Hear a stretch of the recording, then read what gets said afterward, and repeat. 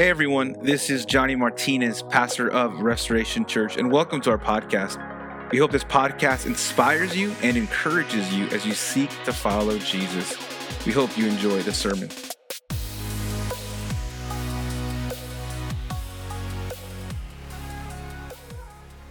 We're going to be reading verses 15 through 19, Mark chapter 11, verses 15 through 19. It's really good to be in the house of God with the people of God. Can I get an amen? Let's go. I titled the message for today, Cleaning House. Cleaning House. Let me just kind of set the context for today's message. Remember on a couple weeks ago, we talked about Jesus' triumphal entry, right? That was on Sunday. Okay, we're looking at basically from Mark chapter 11 on, we're looking at Jesus' last week, okay, of his life. So the triumphal entry was on Sunday. If you remember, he goes into Jerusalem, into the temple, scopes it out, and kind of analyzes what's going on, and then goes back to Bethany, which is about 2 miles outside of Jerusalem. That's Sunday. Monday, he goes back, he's heading back towards Jerusalem, towards the temple. Remember last week, he cursed the fig tree. Remember that.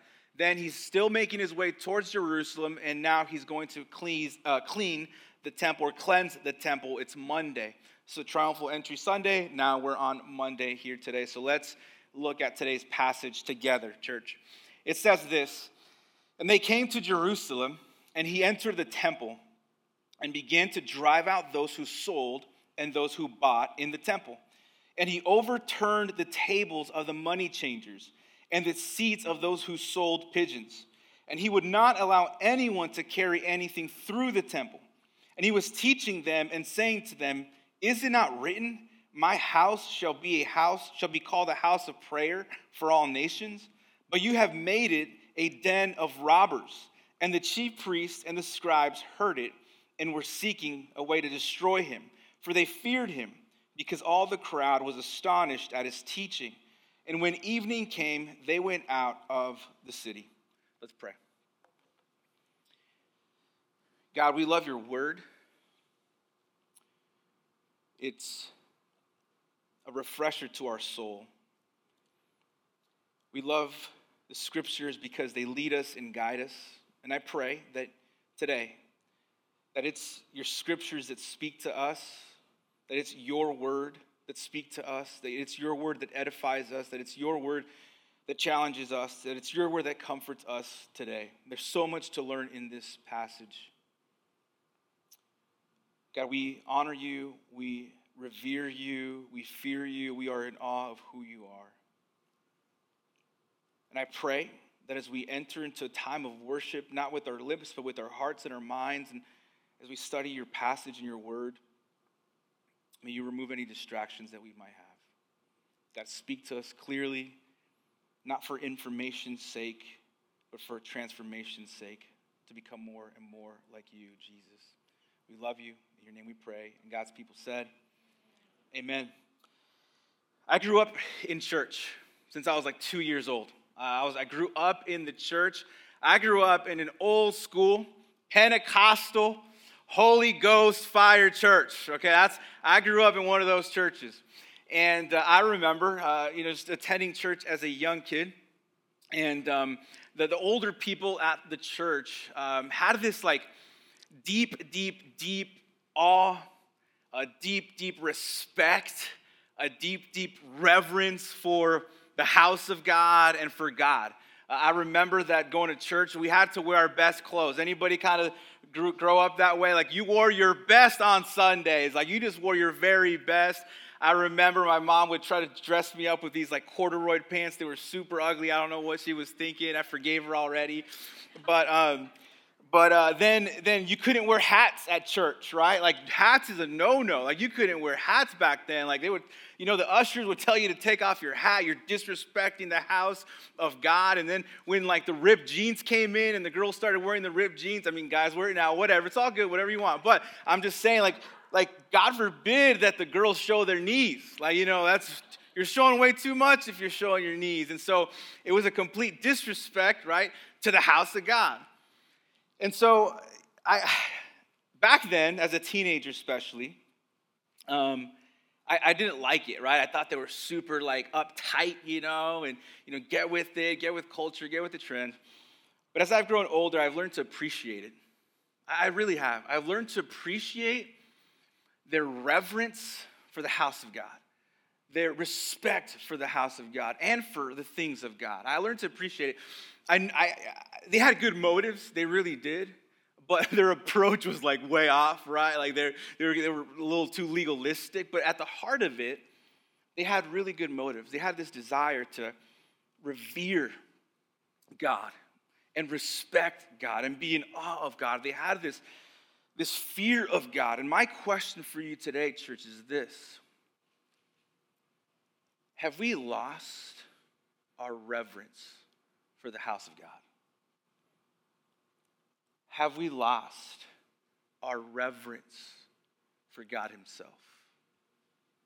Have we lost our reverence for God, the house of God, the things of God? Truth is, I think in some churches across the country, across the world, I think we have.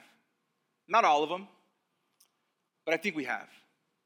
I think in some cases, in some local congregations, we have lost our reverence for the house of God and for the things of God and for God himself. In many places, the church service looks more like a circus than a place where the King of Kings, the Lord of Lords, is to be glorified and worshiped. I think in many churches, it's more about entertainment than equipping the saints and evangelizing the lost. I think in many places, the focus is on the preacher and how charismatic he is. The reverence is on the man of God and not necessarily on the word of God.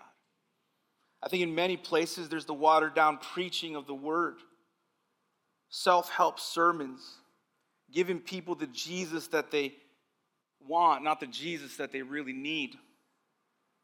A watered-down gospel because we don't want to offend anyone, following the ways of the culture. I think we have in many cases. My hope and my prayer is that never happens here at Restoration Church. Individually, I think we have shown some irreverence to God, not just as a body of Christ, but as individuals. We treat gathering in the house of God with the people of God as optional. We have a careless attitude many times. Saturday night, I don't really feel like going tomorrow morning and waking up. I'll probably just catch it next week, catch it online. Just a kind of a careless attitude to the house of God, to gathering with the saints of God. Our lives become a routine. Our spiritual lives become a routine, a check-the-box type of thing. We see following Jesus and being among the saints as an add-on to our lives, as like an extracurricular activity. We hear sermons, but we don't listen. Week in, week out, we come to church, we hear, we don't listen. It's a very big difference. We hear, we don't apply. We sing songs with our lips, but our hearts and our minds are focused on worldly things. So, in today's passage, Jesus is going to deal with the issue of irreverence, utter disrespect, utter carelessness for the house of God and for the things of God, and ultimately for God himself. And I believe this is going to speak to all of us here today. But there's a couple of things that I want you to see. There's actually 3 things that I want you to see. It's going to help us get a grasp of the passage here today. The first is this, the removal. I want us to see the removal. I want us to see Jesus basically cleaning house. Verse 15 says this, and they came to Jerusalem, and he entered the temple and began to drive out those who sold and those who bought in the temple. And he overturned the tables of the money changers and the seats of those who sold pigeons. And he would not allow anyone to carry anything through the temple. Jesus started cleaning house. I mean, spring cleaning, right? I mean, he started cleaning the temple. And so it was really the outer court of the temple. I have a picture because I'm a visual person. So this is what the Temple Mount looked like in Jesus' day. So when they talked about Jesus being in the temple, he was here in this area right there. That area was called the court of the Gentiles, right? And so the Gentiles wouldn't be allowed to go past the little wall that was there. But all throughout the court of the Gentiles, there was a bunch of stands. It looked like a marketplace. And so that's what Jesus went into there. He didn't actually go into the temple, but the Temple Mount in the court of the Gentiles. And so Mark tells us that Jesus started driving out people. And this phrase, to drive out, is again a very forceful, violent phrase because it was used when Jesus would cast demons out of people. So much for the gentle and meek and mild Jesus, right? Like Jesus is so like a skinny guy, he's so gentle and so calm. And no, like Jesus was like a tough guy. Like Jesus, has some power and strength for him to do all that kind of stuff. So no, yes, Jesus is weak and mild, or meek and mild. But here's the thing: meekness is not weakness. Okay, and so Jesus started driving people out of this place, overturning tables. Now, here's what I think I really need you to understand in this passage. I need you to understand what's going on during this time.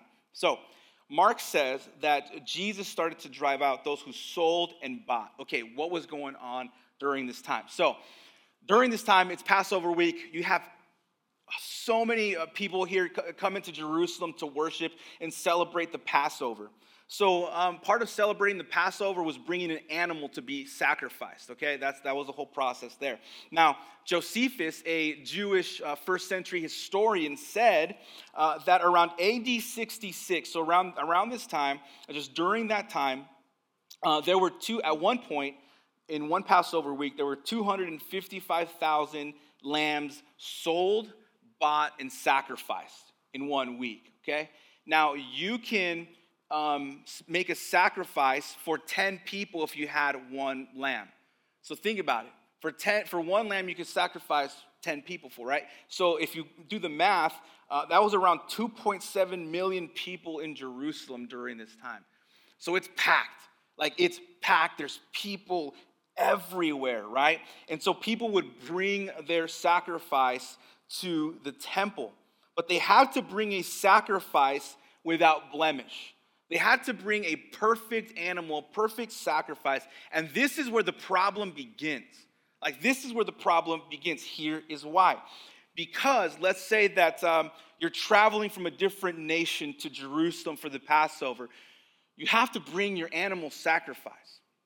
So what would happen is people would get to the temple and they had to have their animal inspected by a priest to make sure it was approved. They had to get it checked. Now, the priests weren't really good dudes. And so what they would do, even if it was a perfect sacrifice, a perfect animal, they would say, no, this is not good. Why? So that these people from different parts of the world and different nations would have to buy a sacrifice at 10 times the price at the temple. It was about this. It was about money. It was a whole scam. And it gets worse, right? So he drove out those who sold and bought because it was all a scam. They were charging people 10 times the amount of a sacrifice. Then Mark tells us he overturned the temples of the money changers. What's going on there? So if you're coming from another nation, you have that nation's currency. And every person had to pay a temple tax in Jewish currency. So you can't pay the temple tax in your nation's currency. So what do you have to do? You have to get it exchanged at a higher margin. It was a 25% markup. Again, it was a scam. It was all about money. And who was making the money? The priest, the religious leaders of the temple. And it gets worse, right? I think this is the worst part. This next part's the worst part. Jesus also started overturning the seats of those who sold pigeons. What's up with that? Well, if you were poor, you didn't have enough money to buy an animal sacrifice. So what would you do? You would buy a pigeon. You would buy a pigeon to offer up as a sacrifice. During that day, it's calculated that 2 pigeons were worth 25 cents normally. At the temple, $4. $4. From 25 cents to $4. These are the poor. The poor are being exploited in the temple. Just think about that.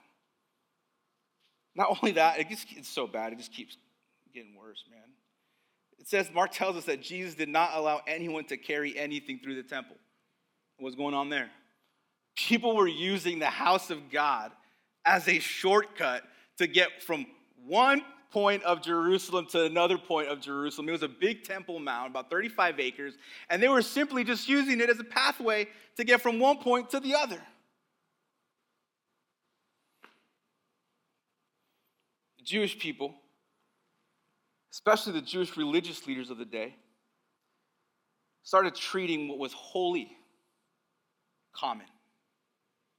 The holy temple of God, the house of God, was being treated as common. It was treated with such disrespect, such irreverence for God, for the house of God, and for the people of God that came to worship there. The removal. The second thing I want you to see is the rebuke. The rebuke in verse 17, they're all ours. They're all ours today. You're going to get 3 R's today. Just make it easy. Verse 17, and he was teaching them and saying to them, is it not written that my house shall be called a house of prayer for all the nations?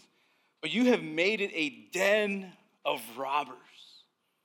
Here Jesus quotes from Isaiah, the first part of his statement where he says, my house shall be called a house of prayer for the nations. That's from Isaiah 56, verse 7, where the nations were supposed to go worship on the temple, all kinds of ethnicities there.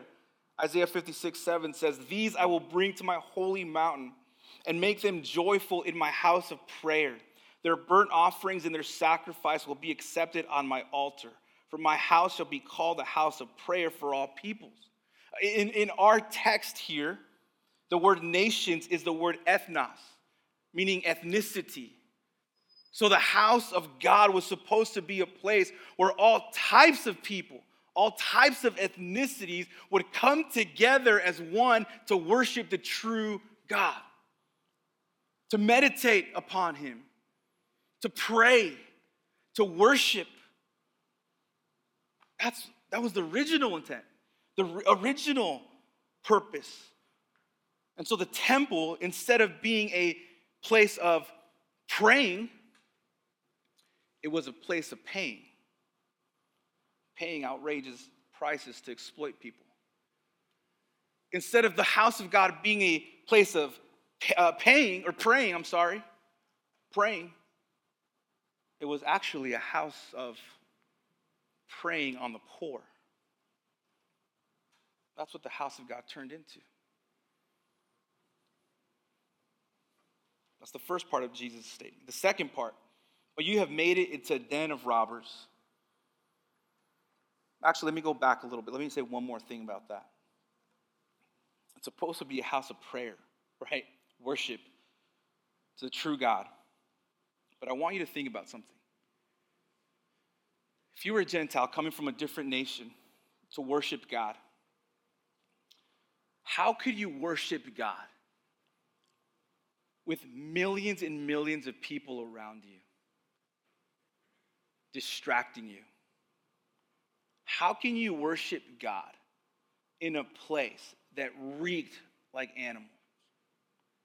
How can you worship in a place where you know that the religious leaders of the day were exploiting people for money? It's impossible to worship in a place like that. It's impossible. And so the religious people were, especially the religious leaders, were stopping people from worshiping. And Jesus says, hey, you've made it into a den of robbers. In Jeremiah chapter 7, verse 11, it says this, talking about, in that context, the corrupt worship of the people.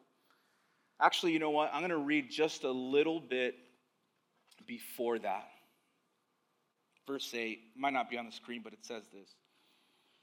It says this, "Behold, you trust in deceptive words to no avail. You will steal, you will murder, you will commit adultery, swear falsely, make offerings to Baal, and go after other gods that you have not known, and then come and stand before me in this house, which is called by my name, and say, 'We're delivered,' only to go on doing all these abominations. Has this house, which is called by my name, become a den of robbers in your eyes? Behold, I myself have seen it, declares the Lord."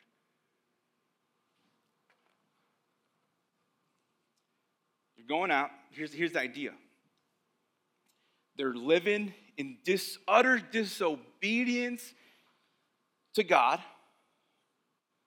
Yet they're coming into the house of God, using it as a filter to make themselves look more spiritual. A den of robbers was a place where thieves went to go hide. The religious leaders of the day were hiding behind the temple. They were hiding their hypocrisy. They were hiding their sinfulness. They lived however they wanted, but they would hide behind the temple and hide their sinfulness. Church, we could never hide our sinfulness from God. We might hide our sinfulness from people, but we will never hide our sinfulness from God. And may we never use the house of God as a place to come here and hide our sinfulness so that other people can think like, oh, we go to church. This person goes to church. They must be good. On the outside, it looks like we have it together. We go to church every week. We never miss. May we never use the house of God as a den to hide our sinfulness. Number 3, look at the response of the people. Verse 18. "And the chief priests and the scribes heard it and were seeking a way to destroy him, for they feared him because all the crowd was astonished at his teaching. And when evening came, they went out of the city." Man, they were upset at Jesus. Jesus was bad for business. Like, he was bad for business. He was bad for the bottom line. Isn't it crazy? People's response to the radical call of Christ. You want to kill him? Or you're just amazed at his teaching?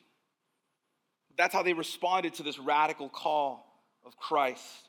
It was one thing for Jesus to oppose the religious leaders in the countryside of Galilee, the lay leaders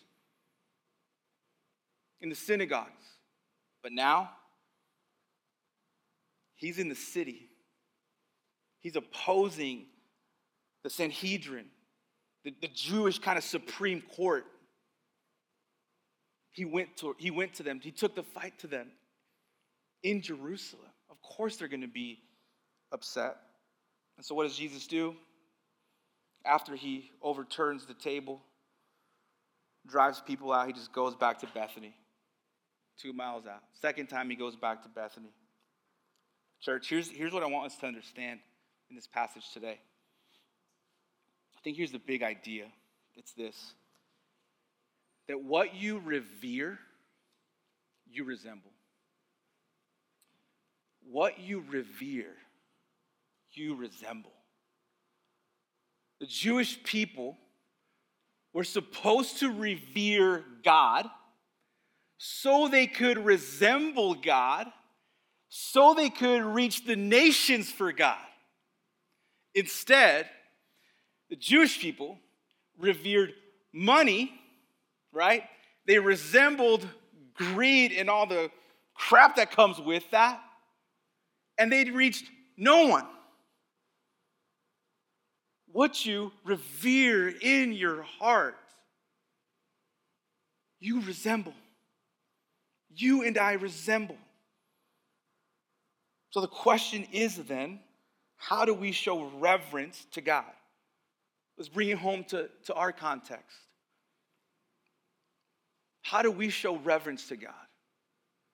How do we revere God with our life? How do we revere the house of God, the people of God, and ultimately God himself? I'm just going to give you some thoughts in just no particular order. I just want to give you some thoughts. There's a lot of, there could give you a lot of examples, but I'll give you some. It's not exhaustive, but I think it really begins with us being open to Jesus coming into our lives and overturning all the tables in our life and in our heart that do not honor him, where we don't revere him, where we don't respect him, where we act careless about him. May he come into your life and begin to overturn tables, drive out the things that are not pleasing to him, so that you can resemble him to reach people for him. Amen? You with me? Super quiet. Super quiet. I don't know if you're mad at me or not, if you're in tune with me. I don't know. I'll just say you're mad at me, whatever. Send me, if you're mad at me, send me an email at johnny@idon'tgiveacare.com. All right, go ahead. Just kidding. Not really, but anyway.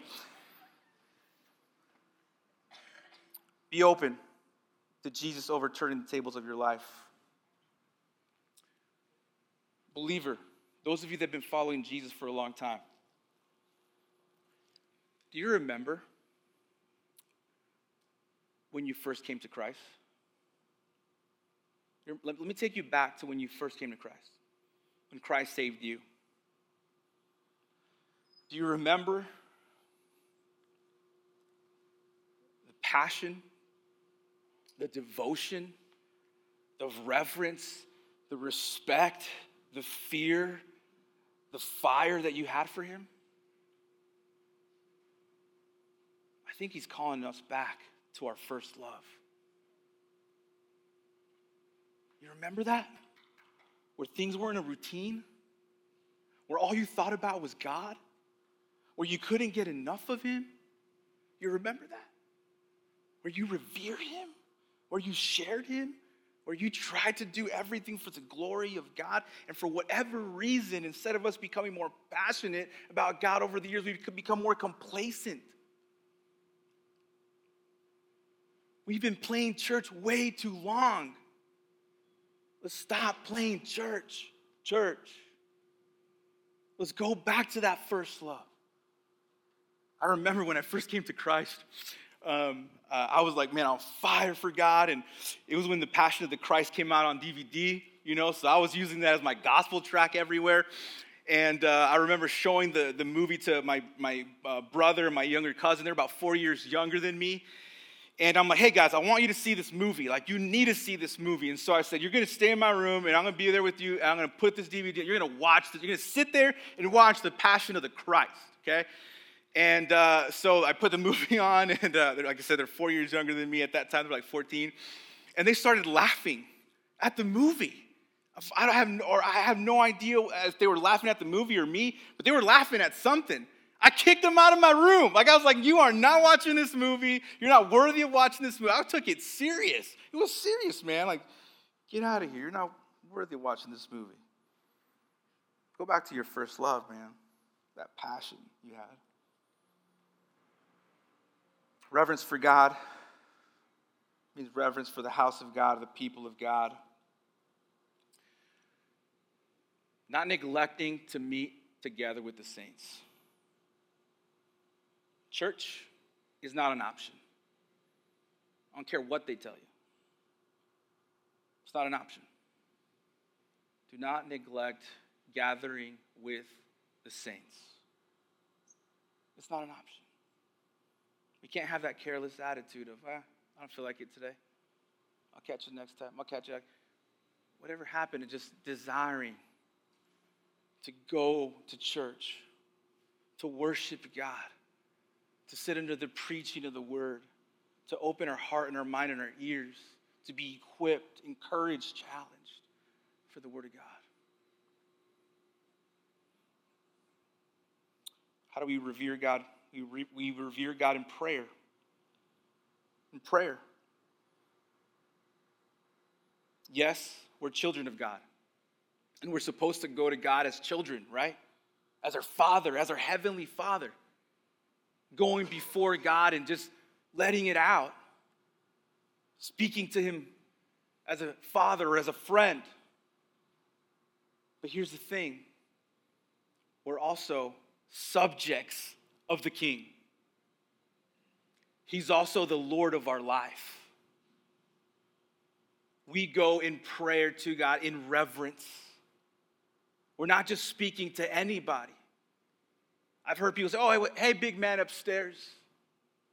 Hey, big man upstairs, man. No, he's not the big man upstairs. He's the King of kings and the Lord of lords. He's a sovereign creator, and he deserves our respect and our reverence. No big man upstairs. If you remember what the disciples said, Jesus, teach us how to pray. What does he say? Our Father in heaven, what? Hallowed be your name. Holy. When you pray to God, you are praying to a holy God, a perfect God, a righteous God. You're not just praying to anybody. Not only that, but when we pray to God, one of the ways we revere him is to consider him in our prayers, to consider him in our life, to consider him in everything that we do. To not consider him is to not revere him, because we think we could do it on our own, and that doesn't work. When you're here in the house of God, I encourage you to sing. Sing with your mind and sing with your heart. Don't just check out. Know what you're singing. Know why you're singing it. When you're listening to a message, listen with your ears and with your heart, actively. We revere God in that sense. Taking the worship service serious in the house of God. And it's just the little things that matter, right, church? Like, for example, arriving on time to church. Just think about it. You show up late to church, you're hustling, getting the kids checked in, you come into church, and you're distracted, and your focus is on all that stuff, and it's not focused on what? God. It's the little things that matter. Why? Because they're an indication of our heart. We show up to things early that we value, right? We do. Come early. Get your heart right. Get settled. Know that you're going to focus on God himself. Lastly, obedience. Obedience. Simple obedience to God and the Word of God. The greatest form of irreverence is disobedience. The greatest form of irreverence towards God is disobedience. A life that doesn't reflect him, a life that doesn't resemble him. What you revere, you resemble. Why does that matter, though? Why does that matter? Here's why it matters. Because reverence for God precedes reaching people for God. Let me say that again. Reverence for God precedes reaching people for God. The Jewish people had no reverence for God. No reverence at all. Therefore, they did not resemble God. Therefore, they didn't reach people for God. Or at least the amount of people that they could have reached. That's why it matters. Because if we want to reach people for God, we got to resemble God. And in order to resemble God, we have to revere him as the Lord of our life. That's why it matters. It has everything to do with other people. It has everything to do with the mission that we have been called to reach people who are far from God. So we must resemble him. Because here's the thing. What people think of you, they think of God. What people think of you, they think of God. what people think of you, they think of Restoration Church. Resemble him. Revere him. Stop playing games. Take it serious. Follow him. Love him. Open your heart. Let him come in and clean all the stuff in your life. Return to your first love. We need to change the world. We need to change the world. And it starts with our hearts being bowed down to the King of Kings and the Lord of Lords. Thank you for listening. Special thanks to those who give generously to this ministry. Without you, this ministry would not be possible. If you feel led to give, please use the link below as we seek to make a difference in people's lives. Also, please make sure to share this with your family and your friends. Again, thank you so much for listening.